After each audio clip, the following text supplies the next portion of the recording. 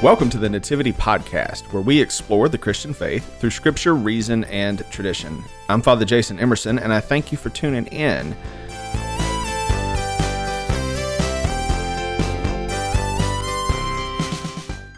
Today we are continuing our series on the Catechism of the Episcopal Church, and again you can check the show notes for a link to view the entire catechism online.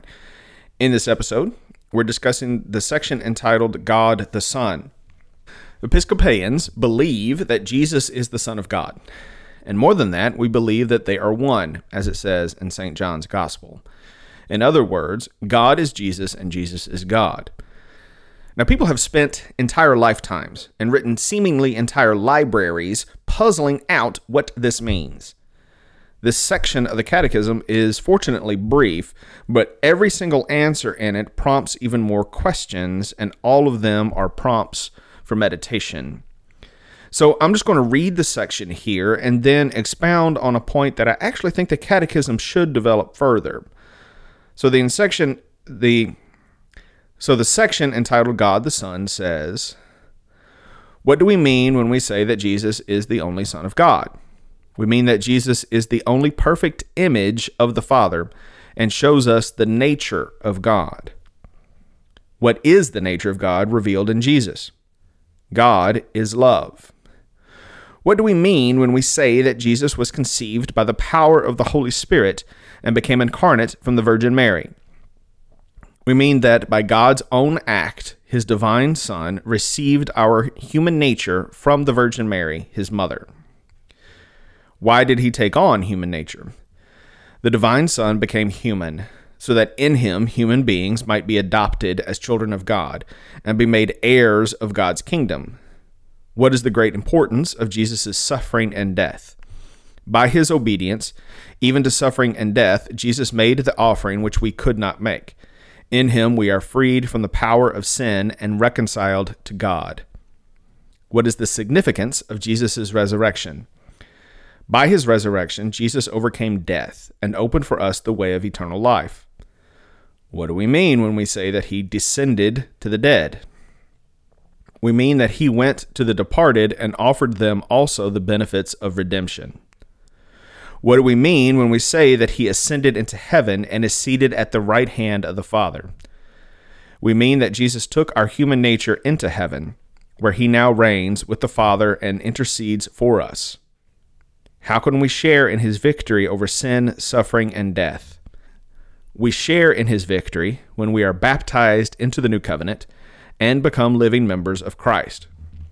Okay, so there's a lot in there, and like I said, pretty much every question and answer pair prompts more questions.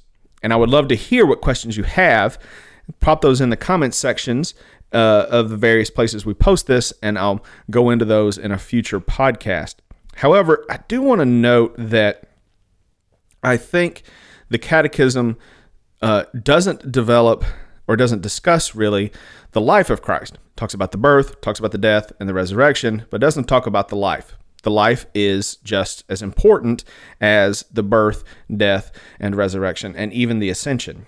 All of those pieces are needed because the full picture shows that image of God, that God is love, that it talks about in the Catechism. You need that full picture, an equal emphasis on all of those aspects: birth, life, death, and resurrection and ascension. All of those elements need to be there, and it doesn't cover that. The other thing that it doesn't talk too much about is how the resurrection works, how that redeems us.